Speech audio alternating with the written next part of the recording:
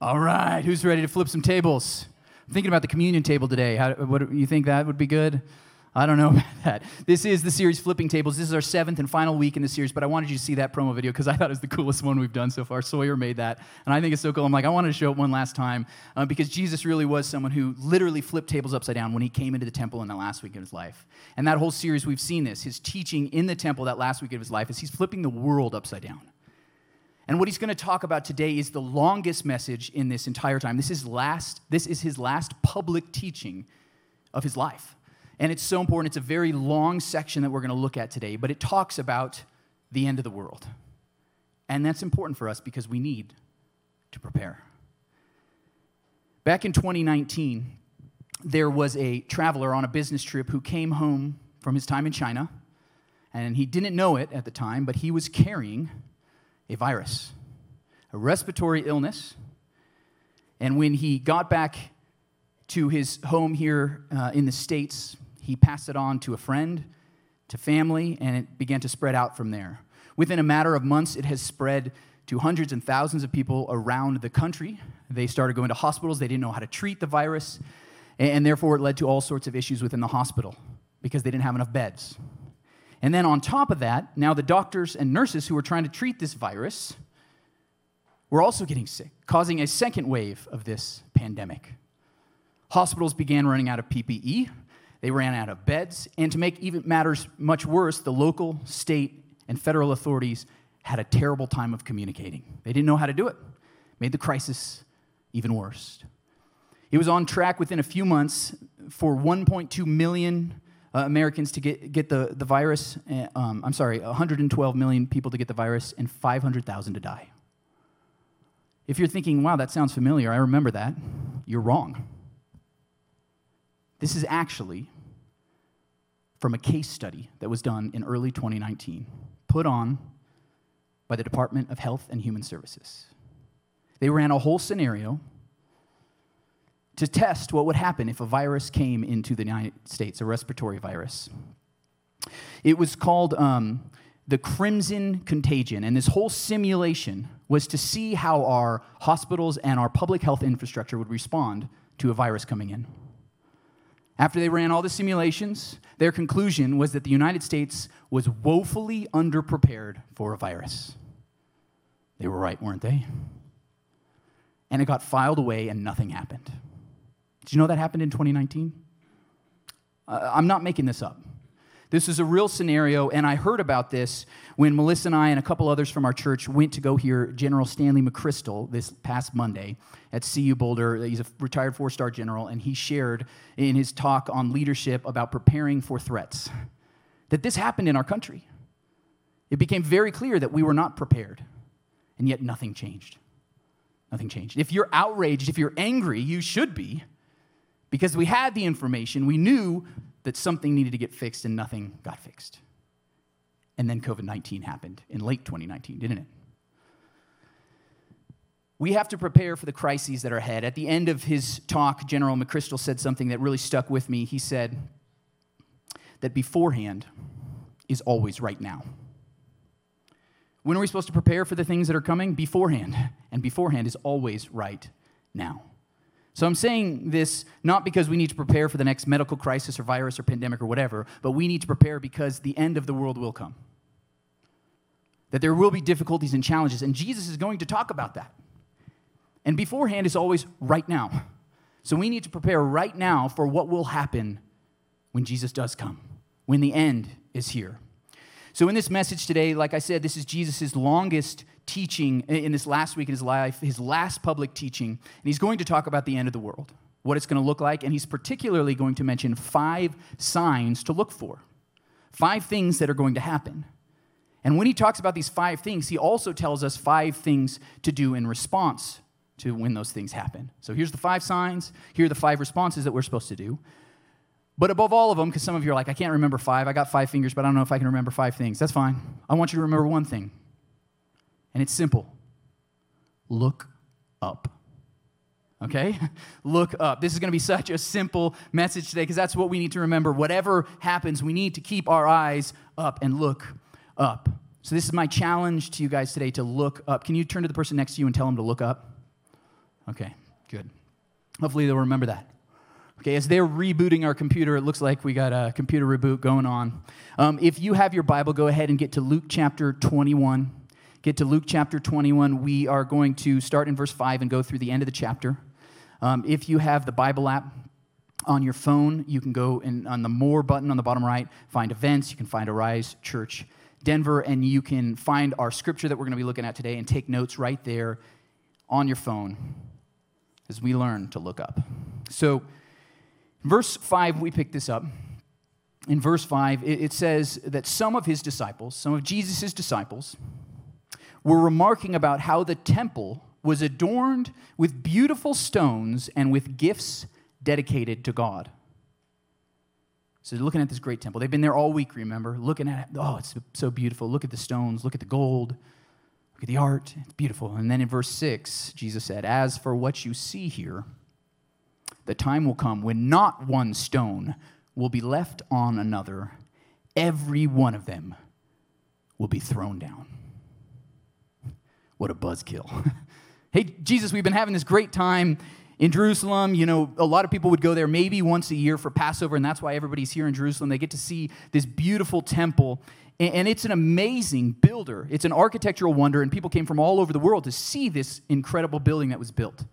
There wasn't churches everywhere and cathedrals all over the country. There was one temple in ancient Israel. So it was the center of their religious life and their political life. This is where everybody would come. And it was incredible. I want you to see some images of the temple, now that we got our computer back up, rebooted. And I want you to see this. This is the Temple Mount today with the Dome of the Rock on it. This is what it would have looked like back in Jesus' day. A huge structure. The perimeter of the Temple Mount is almost a mile. There's a ton of stones that were built here, and these stones that were put together by Herod, and if you know some of the history of the temple was first built by King Solomon, got destroyed by the Babylonians, rebuilt by Ezra, attacked again, and then finally King Herod, yes, Herod rebuilt it. And he spared no expense to make this temple it was like his great achievement. It took years and years to build, thousands of laborers, and these stones, some of them were 45 feet by 12 feet by 12 feet. That would have weighed 570 tons, some of these stones. And they did not have cranes. They did not have bulldozers and trucks and to put these stones in. This would have been manpower. The labor to put these stones in place, one on top of another. And Jesus is saying it's all going to fall. I want you to see this next photo. You can see how beautiful this temple was. There's the gold everywhere. And this was the crown jewel of the ancient world. This was actually twice the size of the Acropolis in Athens, and greater in beauty than even one of the seven wonders of the world at the time, the temple in Ephesus. This is an incredible structure. And Jesus said it's all going down. All the stones are going to fall off of each other. And if you're even trying to think, how do you push 570 tons of a stone off? But that's what Jesus said. It's all coming down. So as you can imagine, Jesus' disciples are like, what the heck? How is this going to happen? When is this going to happen? What is it? And in verse 7, that's what they say. They say, Teacher, they asked, when will these things happen? When? We want to know if this temple is going to be destroyed. And what will be the sign that they are about to take place? When and what are the signs? Seems like it's a pretty reasonable question. So Jesus is going to answer them. But what I want you to see here, and we're going to see in this passage, that Jesus gives a prediction, a prophecy about what will happen. And as he's giving this prophecy, what happens with a lot of prophecy in the Bible is that it actually had a fulfillment very soon after Jesus, within a generation, we'll see. And yet it also has multiple fulfillments. If you look at biblical prophecy, this is what happened. It'd have a fulfillment that would be like a near fulfillment, and then another one that would be later. Bible scholars often call this telescoping prophecy. Telescoping. Because, as you see here in this image, when you look at mountains, as we can to our west, they look like one mountain range. But when you get closer, we know it's a whole series of mountains, right? There's a huge breadth to our state to get across the Rocky Mountains. But when you look at the front, it just looks like one thing. But when you get up closer, of course, it's multiple things.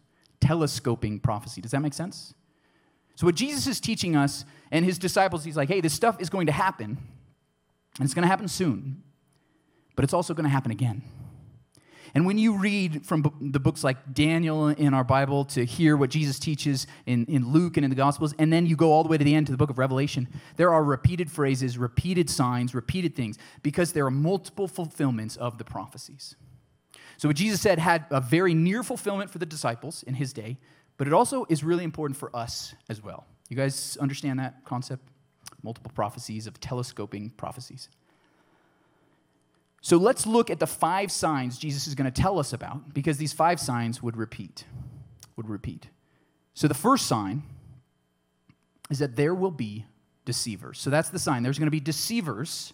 And what's our response? Don't follow. There's going to be deceivers, so don't follow them. There are people who will lead you astray, who will teach falsely, who will say all sorts of things that are wrong. Don't listen to them. Don't follow them. What Jesus wants us to hear. So look at this in verse 8 with me. It says that Jesus replied, "Watch out that you are not," what? "Deceived. For many will come in my name, claiming I am he, and the time is near. Do not," what? "Follow them." They're deceivers, don't follow them. In particular, he mentions 2 types of deception these false teachers, these false prophets will do. One, they'll say the time is near, that Jesus is returning again. The end of the world is happening. Jesus is coming back. They'll also say that they are Jesus themselves. And guess what? Since Jesus said this, there have been hundreds and thousands of people who have done these. Let me just tell you about a few of these things. Predicting that Jesus will return.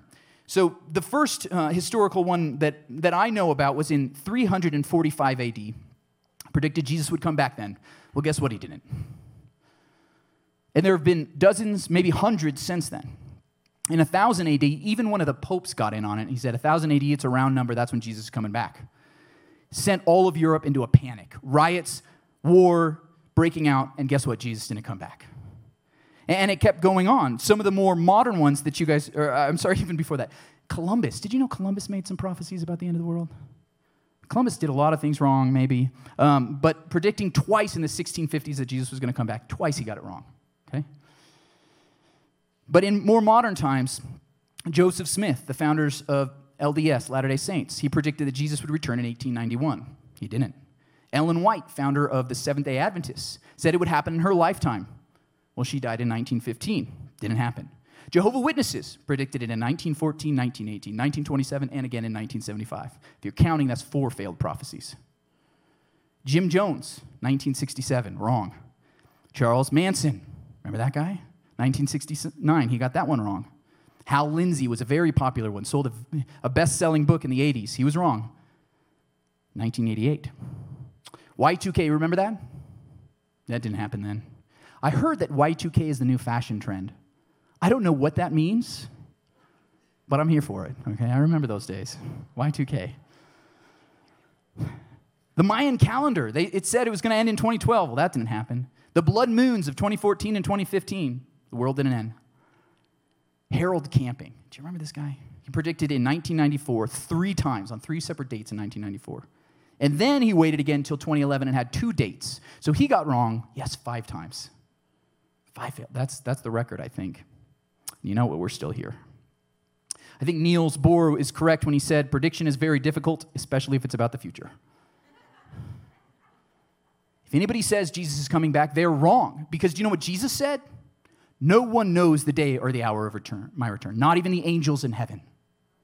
Nobody knows. So if anybody says Jesus is coming back, they are wrong. They're a false prophet. Do not listen to the deceivers. Do not follow them. Jesus also said people would claim to be him, reincarnated. And that has happened again and again and again.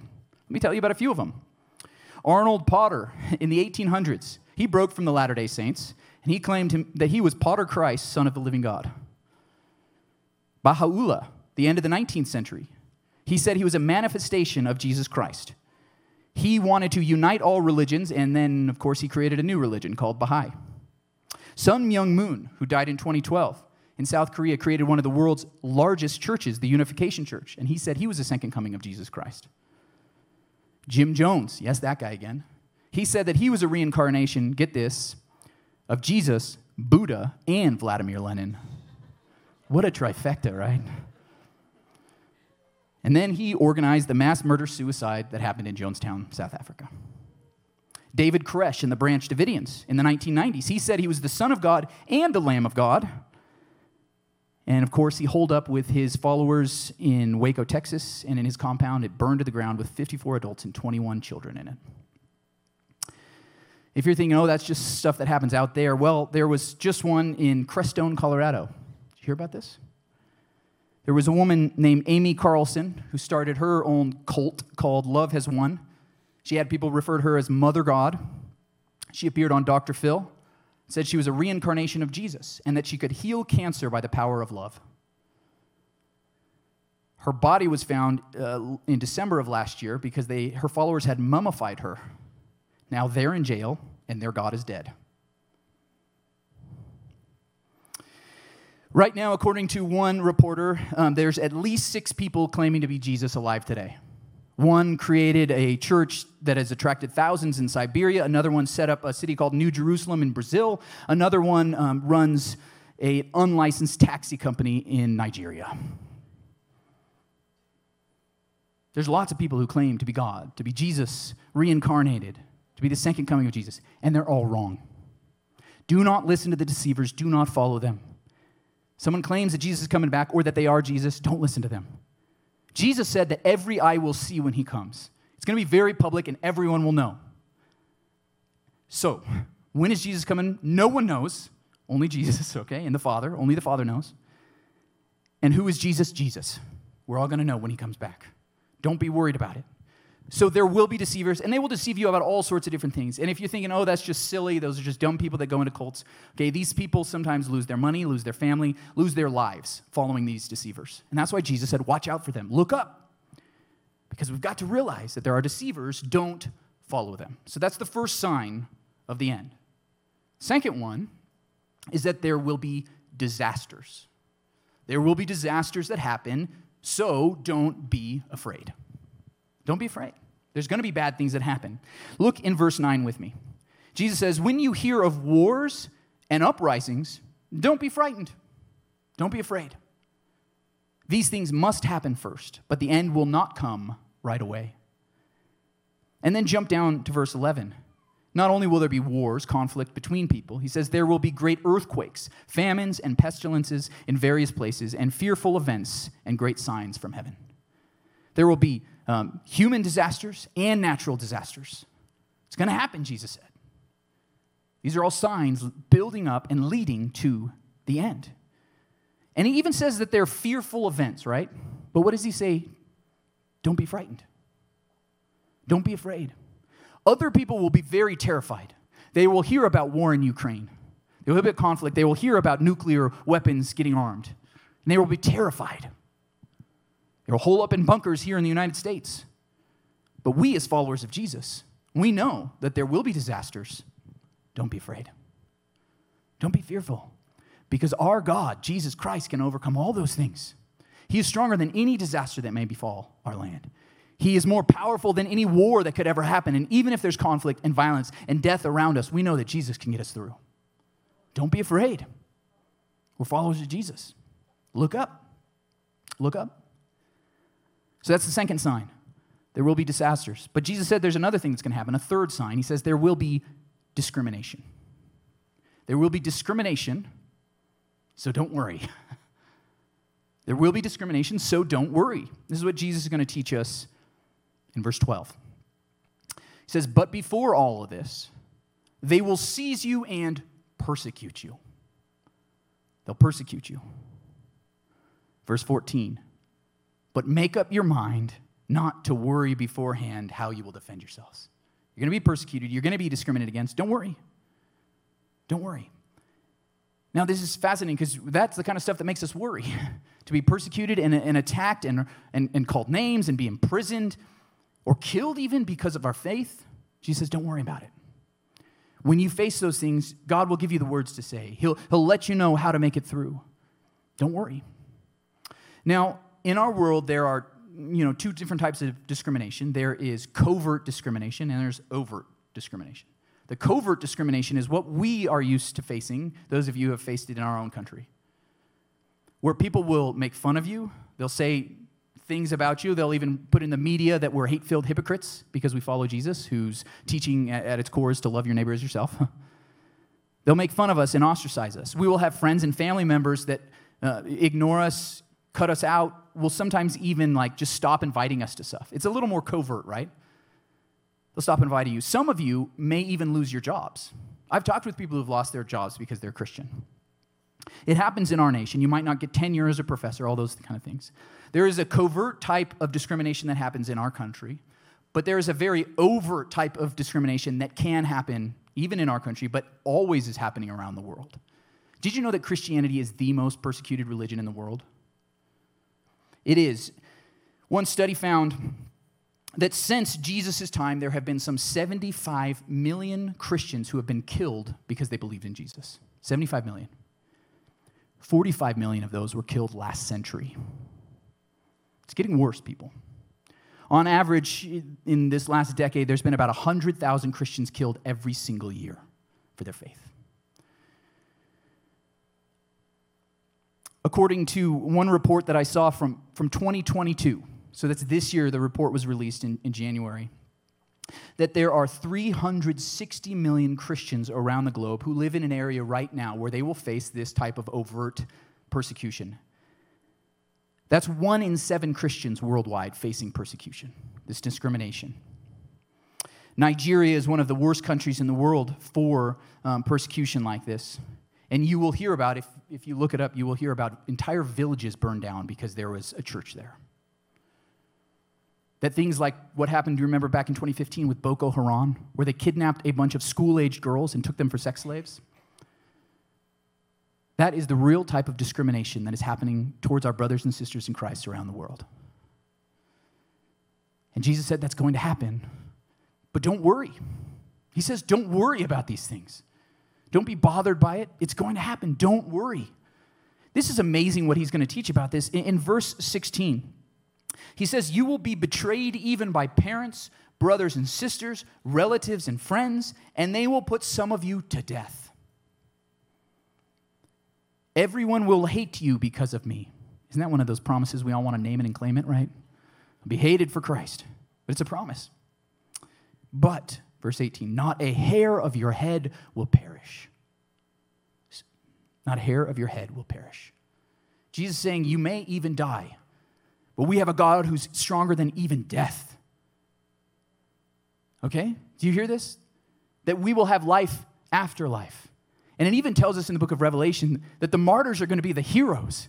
That we're going to see those, it says in the book of Revelation, even those who have been beheaded for Christ. And they will stand with new bodies, fully restored in heaven. Because our God is stronger than even death.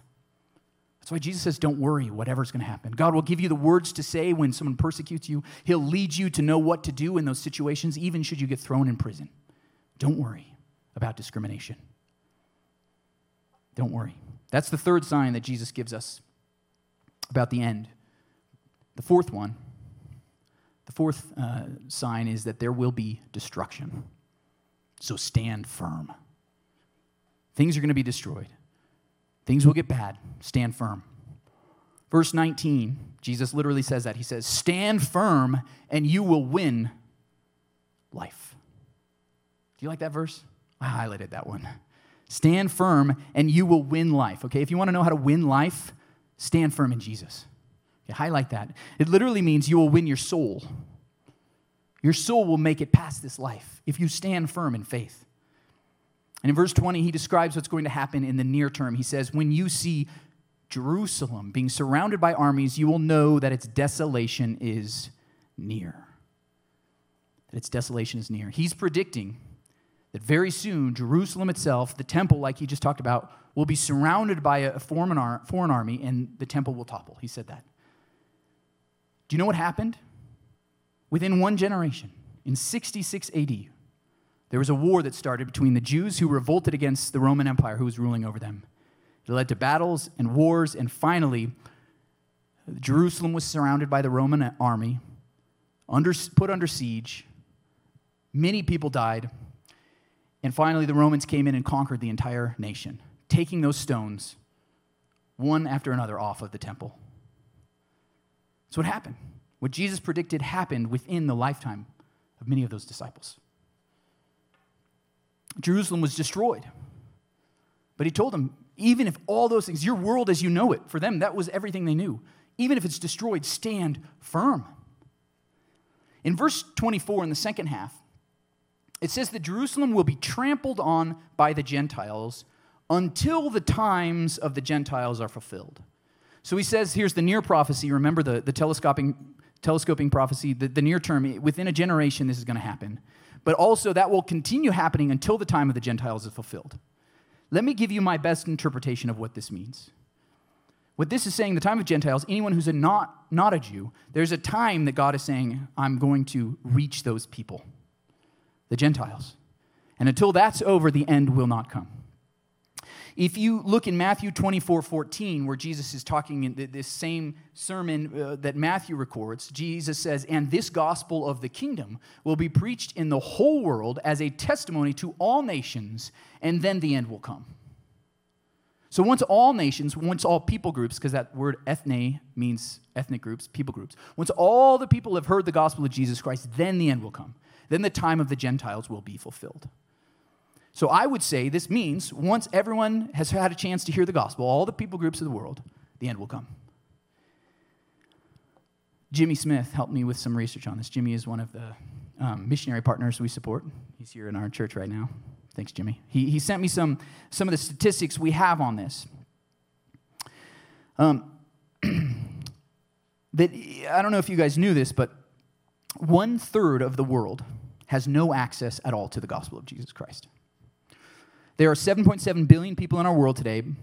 3.2 billion have not heard the name of Jesus Christ. They are unreached people groups. There are 17,000 people groups in the world. 7,000 have not heard the gospel of Jesus Christ, do not have a Bible, they don't even know a Christian. 1/3 of the world. Some of you are like, oh my gosh, overwhelmed. There's 7,000 people groups that haven't heard it. But get this, there's only 7,000. It's possible that within our lifetime, some of us who are maybe a little younger, that every single one of these 7,000 people groups could be reached. If we send the missionaries, if we go and we proclaim the gospel to them. Now, this is amazing that we could do that. That the end, as Jesus said, could come as the gospel is proclaimed to every people group. And that means, yes, that some of us will need to go. Some of our best leaders from our church last year, they left. One of our elders and his family, they went to North Africa to reach some of the unreached people. And we love that because we want to reach the unreached people of the world. Some of you may be called to go. Some of you may be called to reach your neighbors here. Do you know one of the coolest things is that here in Denver, we have people from all over the world here. We've talked about this. I went online, and there's a map where you could look at all the different unreached people groups in the world, and there was one that has some people here in Denver. There was a Mongolian group that had come here a few decades ago, and they were a unique tribe within the Mongolian nation, and they were here, and they're still considered an unreached people group. They're in our midst. You could reach a neighbor, and who better to reach those people in Mongolia than those people here when they hear the good news of Jesus Christ? So when we reach our neighbors, and we invite them into our church to hear the good news of Jesus Christ, when we become an every nation congregation, like we're reaching for, then we could reach the nations just here. You don't even have to go around the world. Isn't that amazing? So that's why we must be called to go, because as Jesus said, hey, there's going to be this destruction. There's going to be bad things that happen, but we've got to reach the peoples of the world. We've got to make disciples of all nations, all ethnic groups, and then the end will come. And then the end will come. And this time of the Gentiles, it hasn't been fulfilled. I don't know if you know this about the city of Jerusalem, but the Romans came in 70 AD, destroyed the temple. They ruled over the nation of Israel then till 324 AD. The Byzantine Empire came in till 614 AD, then the Persians, then the Arabs who built the Dome of the Rock, then another group of Arabs, then the Egyptians, then the Crusaders from Europe, then the Kurds, then the Ottomans who held on until the British took control of Israel after World War I, and they set up Jerusalem and Israel as a new nation. But even to this day, on the Temple Mount is a mosque. This time of the Gentiles hasn't finished since Jesus predicted. So the fourth sign is that there will be destruction, so stand firm. It's going to happen, stand firm. But the fifth one, The fifth one is that there will be distractions, so stay focused. Stay focused. Verse 27, Jesus says, "At that time they will see the Son of Man coming in a cloud with power and great glory. When these things begin to take place, stand up and lift up your heads." Look up. Because your redemption is drawing near. Jesus is coming back. He will return, and we don't know when that's going to be, but we need to look up, right?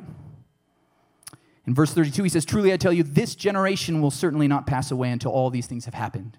And we know that every single one of these signs happened within that generation, and they're going to keep happening again and again until the end comes. But we don't know when that's going to be, so we have to be prepared now.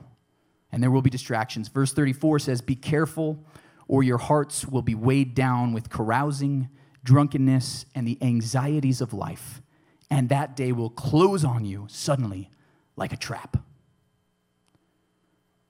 Many people will not be prepared for when Jesus comes back, when the end actually does happen, because they have been distracted. Do you see that? They've lost focus. Carousing, this means with relationships, with things going on, maybe with sex, with things that are going on, they get distracted from Jesus. With drunkenness, substances affect our minds, whether it's marijuana or prescription drugs or alcohol, that they take us away from our focus on Jesus and the anxieties of life. Who in here has anxieties in their life? With kids, with work, with school, with Ukraine, with all the different things. We have this anxiety, and it gets us so burdened that we forget to look up. We lose sight of what's important, and we're not walking faithfully with Jesus, following him no matter what comes. Jesus tells us to look up. Let's look at one more verse in verse 36. I think Jesus summarizes this whole passage in verse 36. He says, "Be always on the watch, and pray that you may be able to escape all that is about to happen, and that you may be able to stand before the Son of Man." The end is coming. I'm coming back, Jesus says. So keep your eyes up. Look up. Don't get distracted. Stay focused on me no matter what comes around you. Now, I just for a second want you guys to actually physically look up. Could you look up at the ceiling? What do you guys see up there? What does it say? Jesus. How many people in here saw that? So there's a few guys, maybe a third of you. It's been up there the whole time I've been talking. It said Jesus on the ceiling here if you're watching online. And some of you didn't notice at all because there's a lot of things going on, right? There's a lot of us. It's so easy to just have other things take our focus away from Jesus. I want you guys to see that Jesus is there, and he's going to lead us through whatever happens in our life. When there's difficulties, when there's disasters, when there's wars and rumors of wars, when there's natural disasters happening and earthquakes and tsunamis and we're worried, when we're seeing forest fires in our own state, when life brings the anxiety of things that are going on, when we see persecution and discrimination, when we lose our jobs and our friends because we follow Jesus, we can look up to Jesus. When all the burdens of life are pushing us down and trying to distract us from what we need to be focusing on, we need to look up and see Jesus and walk with him faithfully no matter what happens, because he will get us through, and he will take us through to the end, and he will reign forever, and we will reign with him. Amen? Lord God, we look to you right now. We look to you. We keep our eyes focused on your Son, Jesus Christ, who has gone before us, who suffered, who faced discrimination, who was nailed on a cross, suffering in our place. And we look up to him because we know that he made it through. And for the joy set before him, he endured the cross, scorning its shame. And he was raised from the dead on the third day.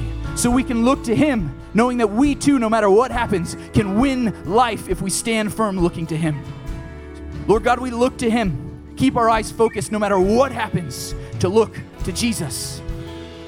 Amen. Would you guys please stand as we look to God right now? In this song we're going to sing, we want to look to God. We want to look to Jesus, who can get us through everything that's ahead of us.